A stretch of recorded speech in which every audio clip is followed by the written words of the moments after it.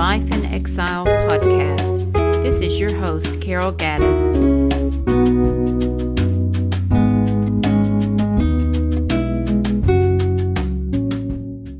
I need some space. While in the thick of it in ministry, it's not always easy to see just how busy or involved we get in other people's lives. The needs of people become overwhelming, and we are just carried along with the rush of it all. When you start feeling homesick or burned out, that's a sure sign to step back and take stock of what's happening in your life. Sometimes our longing for home is because we have failed to set boundaries for ourselves and others. Jesus purposely stayed away.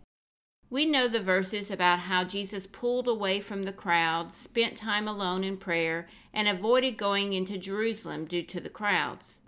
This verse in John gives a glimpse of how the Master managed his ministry. After this, Jesus went around Galilee, purposely staying away from Judea because the Jews were waiting to take his life. John 7:1. Jesus knew how to put margin or space between himself and those who wanted to follow him and others who wanted to kill him. Some pressed against him, searching for miracles of healing or provision. The religious leaders sought him in order to question him or trap him.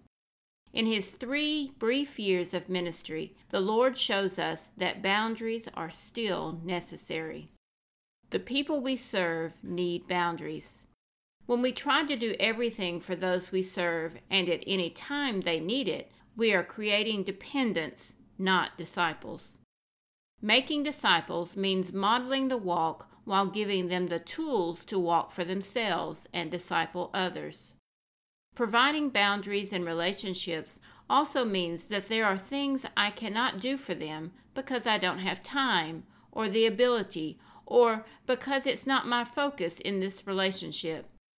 Without setting boundaries, we unintentionally become enablers of poor habits and dependency.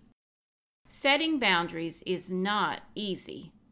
Because we are called to make disciples and reach the nations for Christ, cross-cultural workers have a built-in desire to meet needs. This is not a bad thing, but we must realize it is something we must control.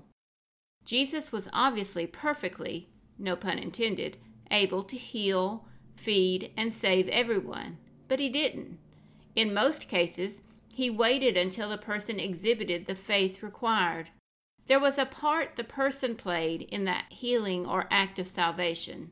Jesus limited himself in order to give the receiver of his gift ownership in the act or miracle, and thus taught them great things about what it costs to follow him as Savior. How to set boundaries. The best way to begin to set boundaries in relationship to those you serve is to learn about the boundaries they have in their culture. Ask questions about how they say no or maintain a healthy distance in relationships.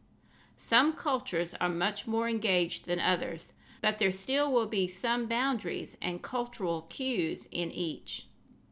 Time is one of our most difficult areas in setting boundaries because we want to listen and give people the time they need to share and grow. While that's understandable, it's not doable long term because our ears get tired, especially when listening in another language.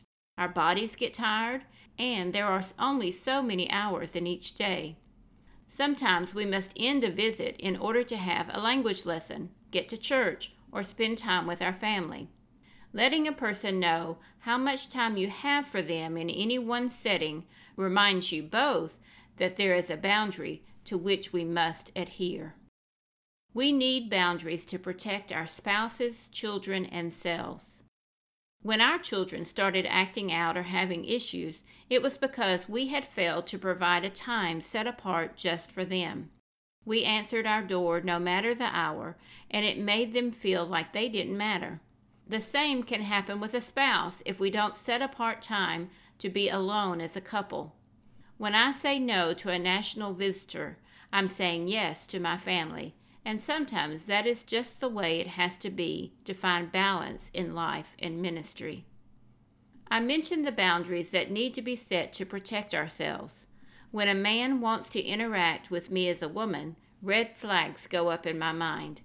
I have become very cautious over the years about being alone with a person of the opposite sex. Satan loves to cause trouble and hinder our witness when we fail to set boundaries between ourselves and others. I am very comfortable setting boundaries with men in order to maintain my integrity and witness as a woman. The boundary may be between us and the opposite sex, but more often than not, it's a boundary we place on ourselves. How do you set boundaries in your life and ministry? What happens when boundaries are crossed? Thankfully, the Lord sometimes uses our homesickness or burnout we feel to help us check our boundaries and put back into place those we've let fall to the side so we can press on in integrity and purpose to His glory. Grace and peace. To find out more about boundaries in ministry, check out my latest book, Not in Kansas Anymore, Finding Home in Cross-Cultural Service. It's available in ebook and paperback formats.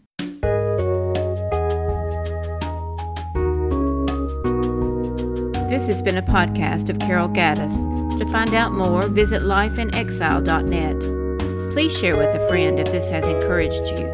Thank you for listening.